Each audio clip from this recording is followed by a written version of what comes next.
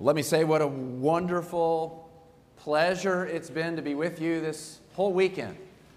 I bring you greetings again from Westminster Presbyterian Church in Atlanta, where I serve as the associate pastor, and I have great tales of hospitality and heartfelt worship and Christian fellowship with you folks here at Independent Pres. I'm so thankful for the invitation to be with you and to bring the word to you this morning in corporate worship. If you have a handout before you, you can see at the top of our page, if you've been here for other services this weekend, that this topic fits with the theme of the newness that Christ brings. We're going to be talking about that a little more in just a moment, but the topic is singing. And as I thought about this topic for Sunday school at Independent Pres, having sat on the front row for the past number of services this weekend, just getting caught up into the heavens with all of the voices singing this way in this wonderful acoustic space, I figured this weekend that teaching on singing to Independent Pres is like trying to convince the Pope to be Catholic. I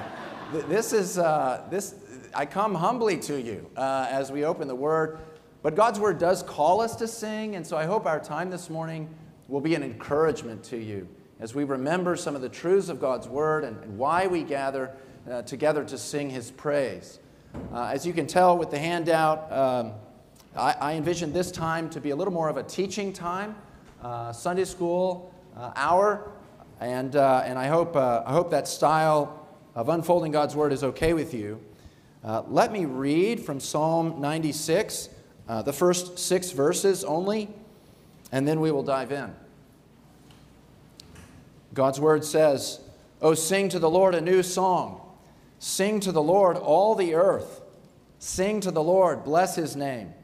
Tell of His salvation from day to day. Declare His glory among the nations, His marvelous works among all the peoples. For great is the Lord, and greatly to be praised. He is to be feared above all gods, for all the gods of the peoples are worthless idols. But the Lord made the heavens. Splendor and majesty are before Him. Strength and beauty are in His sanctuary." Well, there we have it in verse 1. Sing to the Lord a new song. If you've been with us since Friday, we've talked about the newness that Christ brings, especially from the perspective of the Old Testament. And what I have in mind here are different facets of what it means, particularly for a Christian, to belong to the new, heavenly, and imperishable kingdom that Christ has inaugurated in His life, death, resurrection, and the outpouring of the Spirit at Pentecost. What does it mean for Christ to have ushered into human history the very power of heaven in a redemptive way for the building of an eternal kingdom? And as we looked at that from the Old Testament, particularly from Old Testament prophets, I made the point that the prophets, as it were standing and looking out over a series of mountain ranges. In fact, Friday I talked about driving to Montreat, North Carolina with my family this summer, one of my favorite places to go. And one of the other things we like to do as a Wynn family in Montreat is climb Lookout Mountain. And you can see storms rolling in from Lookout Mountain as you survey the horizon. And God put His Old Testament prophets, as it were, on Lookout Mountain. The letter that Peter writes in 1 Peter 1 says that the prophets stood on the cusp of the age-to-come promises of God. And they looked out, and fascinatingly, Peter says, by the Spirit of Christ in them, Old Testament prophets searched and inquired diligently concerning the future suffering and glory of the Messiah.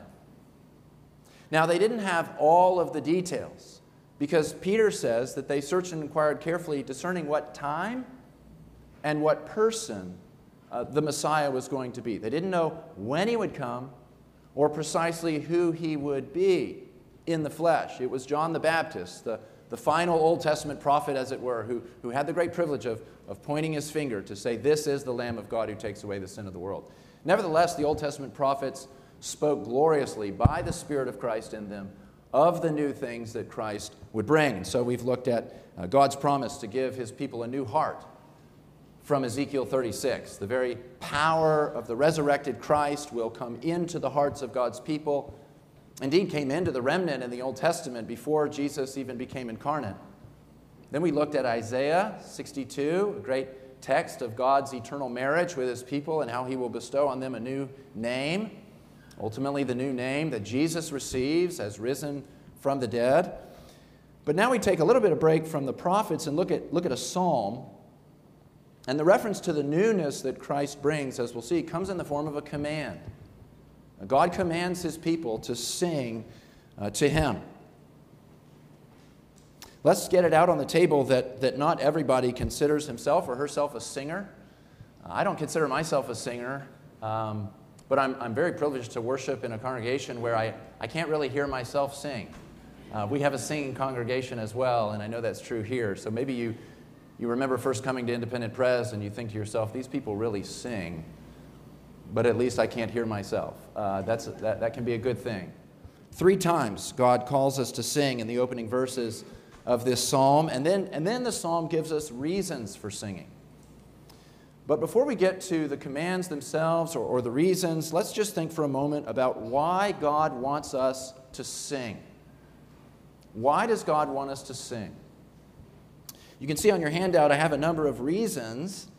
Surely we could add more reasons, but first I say here, singing is expressive. Singing is expressive. The human life is richer than can be captured in the spoken word. There are some things that transcend the spoken word and demand to be expressed in song. Martin Luther said, next to the Word of God, music deserves the highest praise. Singing is expressive of the fullness of human life, but singing, it seems to me, is also expressive of the fullness of human personality. God made us body and soul. We are the image of God, body and soul. And there's something about singing that aligns the whole of who we are. Not only our heart, our emotions, our thoughts, but our bodies as well. And the psalmist expresses this in Psalm 84. My heart and flesh sing for joy to the living God. So the fullness of human life, the fullness of human personality, and then as you've experienced week after week, singing expresses the fullness of Christ's body. When you sing together, particularly with other believers, you are reminded that you belong to something greater than yourself. You're being encouraged as you hear one another sing. Singing in worship reminds us that we're not alone in the Christian life. Singing strengthens our bonds with other people. Singing shakes off the weariness of the morning. And then singing is expressive, of course, in its ultimate respect when we sing to God and express the most wonderful and most transcendent and most beautiful thing about us, that we were made for God. So we express our longing for God. We express our thanks to God. We express our worship of God through song. It is good to sing praises to our God, for it is pleasant, and a song of praise is fitting. Psalm 147:1. Secondly, notice singing is responsive. We express our heart's desire by responding to things outside of us with song. Job 38 has a fascinating verse that poetically describes God creating the visible world. And it says, when he created the world as a theater of his glory, billions upon billions of angels responded in song and shouted for joy. We can respond to God's creative work. The first human words in the Bible, if you remember in Genesis, are a responsive song, as it were. A song bursting forth from Adam as God brings his bride to him. He sings in response to God's good gift of Eve, and he says, "This at last is bone of my bone and flesh of my flesh." It's a love song in response to the joy that he's experiencing, witnessing his bride. The beauty and wonder of marital design, the beauty of romantic love, demands a response in song. And when you turn on the radio, you hear echoes of Adam's song, but certainly twisted by the fall. Oh, so many love songs, both owe to Adam the wonder of romantic love, and they owe to Adam the fall into sin in some of the ways that's expressed. But singing in worship tells us that we should respond far beyond the mystery of human love to the love of God, to His existence, to His wisdom, to His works. The great composer Leonard Bernstein once recounted a conversation that his brother had with a friend about Beethoven. Okay, that Bernstein's brother with a friend talking about Beethoven, why Beethoven was the greatest composer to ever live. Was it the harmony? Was it the rhythm? Was it the counterpoint? Was it the orchestration? They were debating these things. And this is what his friend said. Beethoven has the inexplicable ability to know what the next note has to be. When he really did it, he produced an entity that always seemed to me to have been previously written in heaven and then merely dictated to him. He turned out pieces of breathtaking rightness. Rightness, that's the word. Our boy has the power to make you feel at the finish that something right is in the world. There is something that checks throughout, something we can trust, something that will never let us down. I find this quote amazing because I think what it's getting at, by God's common grace, is that at its best, singing is responsive to what is right. And there's nothing more right, nothing more ordered, nothing more righteous than the being and glory of God. God is right. All His works are done in righteousness. How much more when God becomes your God and you trust in the Lord Jesus Christ and you know Him as your covenant-keeping God. When you have a sense of His grace to you and you adore Him in the secret places of your heart and you know it's right, you have to go beyond the spoken word. You have to respond in song. And this is why I think in the Bible we see again and again songs being composed after the mighty works of God take place in redemptive history. We could march through redemptive history and see all the ways that God's people respond in song after the big events of redemptive history. Think about after the Exodus from Egypt, famous Song of Moses, the song of the Exodus. Then Moses, Exodus 15:1, Moses and the people of Israel sang this song to the Lord, saying, I will sing to the Lord, for He has triumphed gloriously. The horse and his rider He has thrown into the sea.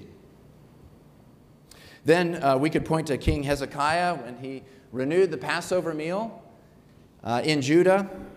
2 Chronicles 30, verse 21, the priests praised the Lord day by day, singing with all their might to the Lord. Psalm 96 is actually a response to a big event in redemptive history. Many of the verses from Psalm 96 are found in 1 Chronicles 16. Well, what happened there? Well, David is singing after the Ark of the Covenant is brought into Jerusalem. This visible sacrament, as it were, symbol of God's presence with His people, comes home to the city where God had placed His name, comes to its resting place in Jerusalem, and David sings. So singing is a way that people remember, the way they celebrate, the way they praise God in response to His works. And then this leads us to the third benefit I have on your handout.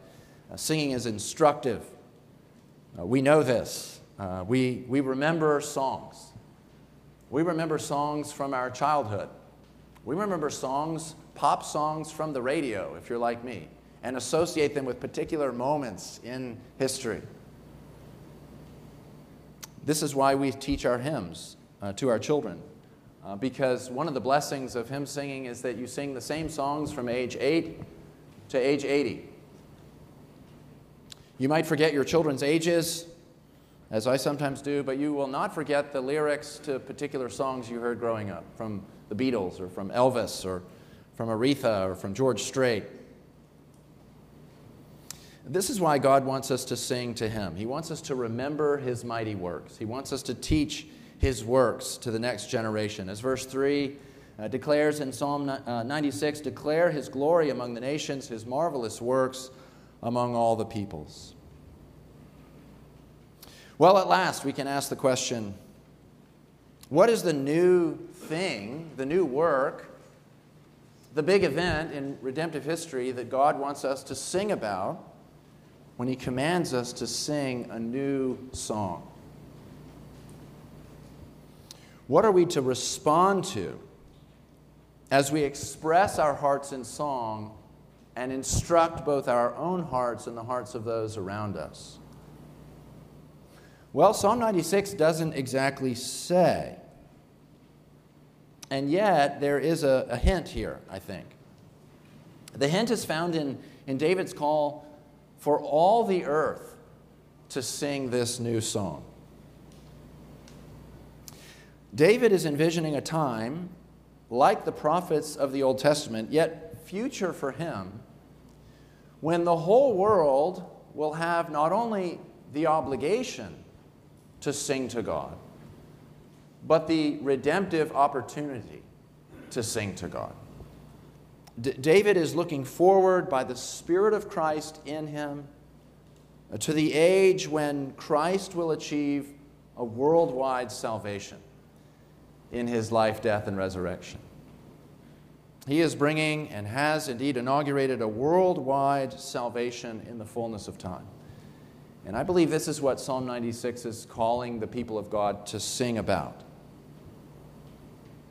We can see why we're called to sing this new song. This is a song that glories in the new salvation that Christ has brought, the new heart that he gives, to go back to Ezekiel, the new name that he bestows in Isaiah 62. As we're going to see in worship this morning, it's a response to the new covenant that Christ inaugurates, spoken of in Jeremiah 31. And ultimately, it's a song in anticipation of the new creation, the new heaven and earth, which we'll look about at our evening service tonight. Martin Luther, when he translated the German Bible, the Bible into German, wrote a kind of title over Psalm 96. And in English, that title reads this way. This is fascinating. A psalm regarding the kingdom of Christ and the spread of the gospel over the whole world. Now, Luther understood the deep redemptive dimensions of this call to sing a new song. He understood that it's about the new and lasting kingdom of Christ and the salvation that he brings into human history, and how this glorious salvation demands a new song. It's the great work of God in redemptive history. And if I could add this little point, we should be singing the Psalms. I'm so thankful that the church here sings Psalms. But I do believe that Christ's accomplishment of redemption in the fullness of time gives biblical warrant for singing more than Psalms. As we advance along the timeline of redemptive history, even though the Psalms themselves are full of references to Christ and to redemption, as this one is, we can sing by the grace of God in light of the cross and the resurrection. Well, we could stop here and simply say, this is the wonderful work of God, our salvation. We should express our heart to him. We should respond to him. We should instruct others in light of this great work. We could leave it here, but the psalm goes on. And it gives us specific reasons why we should give praise to God. And the deepest reason that the psalm gives is because of who God is. Verse 4 says, "For great is the Lord, and greatly to be praised. He is to be feared above all gods." We are to look at God's works of creation and redemption. We are to see the worldwide salvation that Christ has won for the nations. But ultimately, we're to look at those works so that we might trace back from the works to the worker, to behold the glory of who God is in himself. We are to see that God himself is the heartbeat that drives human expression in song. God himself is the reality that demands a response. The ultimate lesson that God's mighty works teach us is the intrinsic greatness of the Lord. There's a quote from Charles Spurgeon on Psalm 96. We had a guest preacher come in and he quoted this from Spurgeon, and I wrote it down furiously. I sometimes go back to this quote from Spurgeon before corporate worship. So I encourage you to do that. Spurgeon said this on Psalm 96:4. Great is the Lord, greatly to be praised. He is to be feared above all gods. Praise should be proportionate to its object. Therefore, let it be infinite when rendered unto the Lord. We cannot praise him too much, too often, too zealously, too carefully, too joyfully. He deserves that nothing in his worship should be little, but all the honor rendered unto him should be given in largeness of heart with utmost zeal for his glory. Is that not a quote to read before you enter into corporate worship? Let it be infinite when rendered to the Lord. So we should sing to God in the face of a hard week, maybe for you in the face of a hard year, because God remains intrinsically song-worthy. And if we need 1,000 tongues to sing our great Redeemer's praise, we need 10,000 tongues to sing of the intrinsic glory of our God that is revealed in his marvelous works. So our song and worship finds its first cause and final resting place at the feet of the God who dwells in unapproachable light. It is the glory of who he is that he reveals in his works. Well, having commanded us to behold the glory of God and tell of his salvation, having led us upward to the intrinsic greatness of God in this psalm, in verse 5, the psalmist turns outward to his works to give one more evidence of his greatness. And then, in contrast to all the false gods of the nations, it tells us that the Lord made the heavens. The Lord made the heavens. Verse 5 references the idols of the nations. That's a kind of sarcastic word that's used in the Hebrew. It basically means little godlets. And it's highlighting the worthlessness of the idols. In fact, the ESV translates it worthless idols. And nothing undercuts the vanity of the godlets that we run after than the doctrine of creation, that God, by the word of his power, made all things.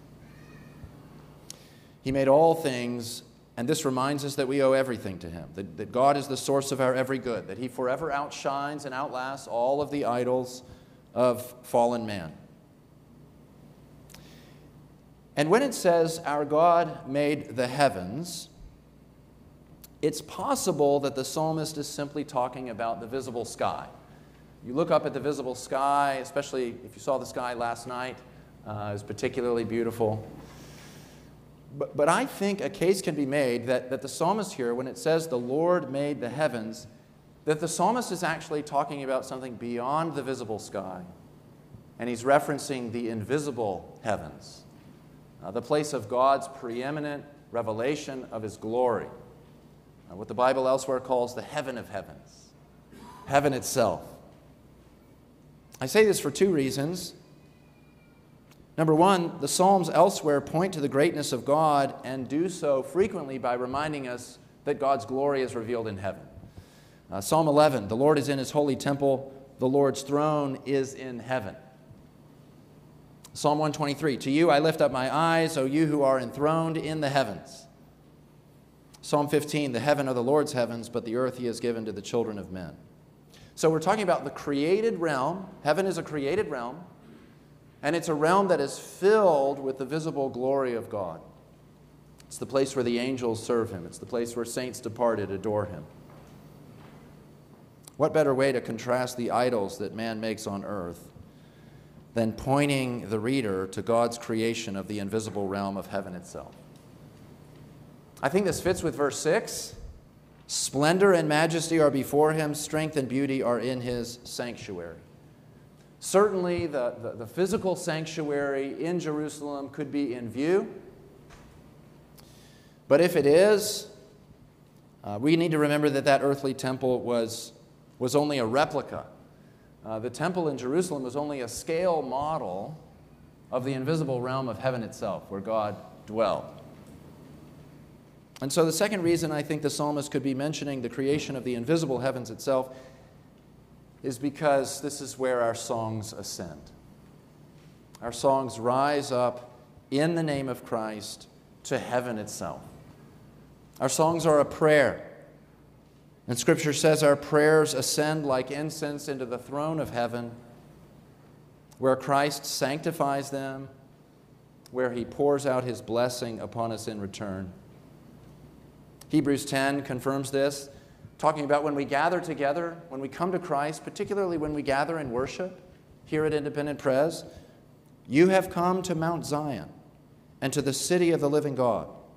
Not this physical location, but in worship, in spirit.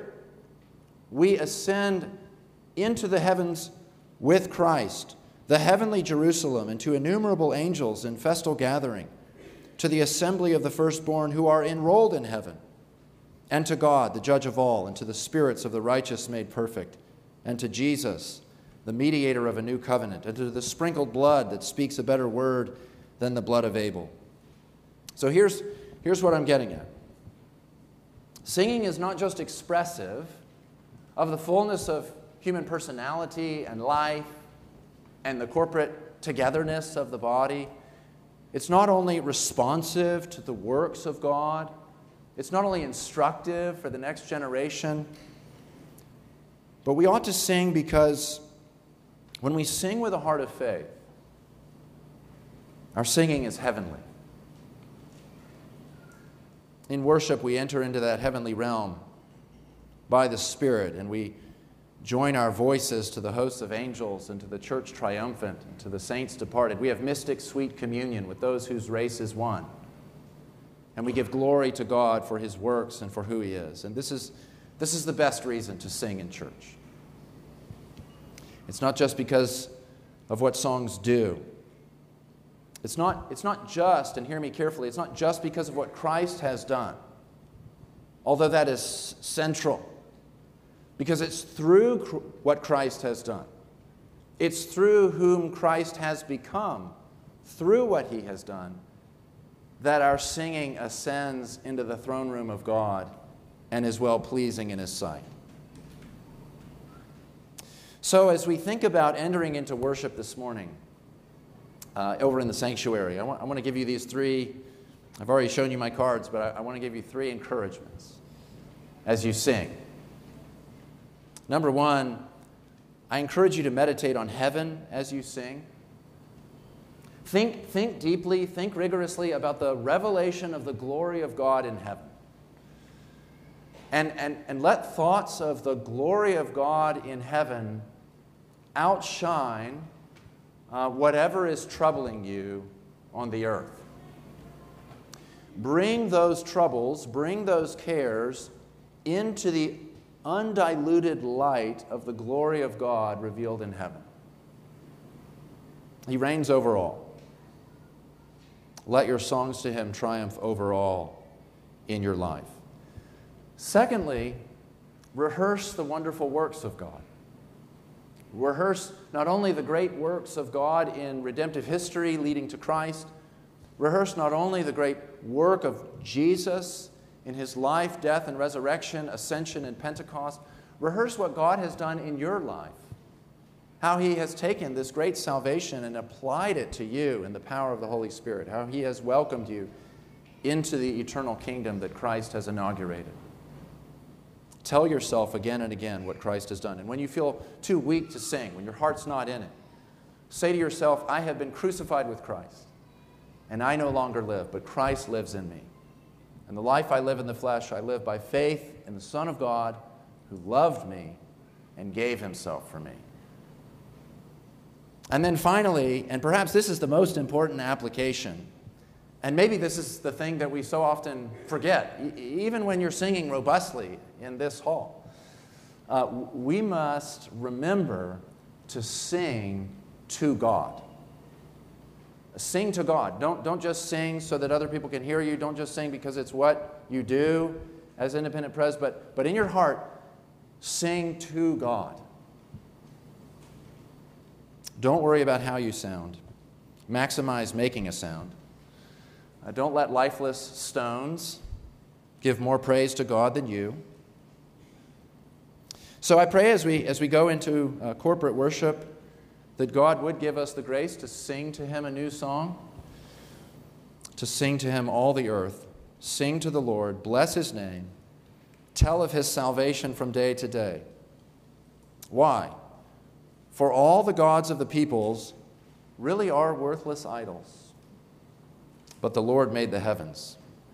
He made the highest heavens. Splendor and majesty are before Him. Strength and beauty are in His sanctuary. Well, we have just a couple of minutes, but perhaps I could use one of those minutes to pray. That'd be all right? Let's pray together.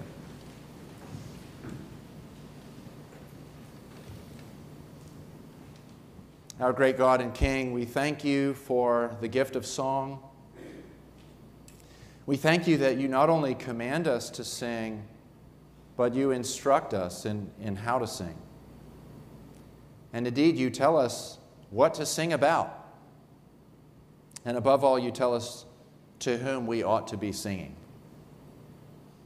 Father, we thank You for Your marvelous works, for the works of creation, for the stunning beauty that is the arena of our worship even now. We thank You for the beauty of the visible sky and all of the heavenly bodies. We thank You for the wonderful creatures that You have made, the wild diversity of creation that displays the multifaceted wisdom of the triune God. We thank You for making us as the exquisite crown of Your creation, for making us in Your image, body and soul. And we thank You especially that when we were lost in sin, having plunged headlong into total destruction, You saw us and loved us and redeemed us out of sin and death. Even while we were yet sinners and enemies and hostile to You, You saved us by sending Your Son in the likeness of human flesh to satisfy divine justice, to be plunged into the darkness of hell itself for us. And we thank You that You raised Him from the dead, that He burst forth in unclouded glory, and that He ascended to Your right hand and received the name that is above every name, that at the name of Jesus every knee should bow in heaven and on earth and under the earth, and every tongue confess that Jesus Christ is Lord, to the glory of God the Father. We thank You that we are joined to Him, that You've called us out of darkness into Your marvelous light, that we are so joined to Christ by the secret bond of the Holy Spirit that nothing can sever us from Him. Lord, we pray that we would sing to You, that we would give praise to You, that when our hearts are downcast, we would say to our own soul, seek the Lord. Why are you downcast? Father, we pray that You would send out Your light and Your truth and lead us to Your holy hill, that we might behold You, our exceeding joy, and that You would bless Independent Presbyterian Church with songs of praise by the power of the Holy Spirit, until the great day when we see our Savior face to face and with unrestrained song worship Him with one voice. And we pray these things in Jesus' name. Amen.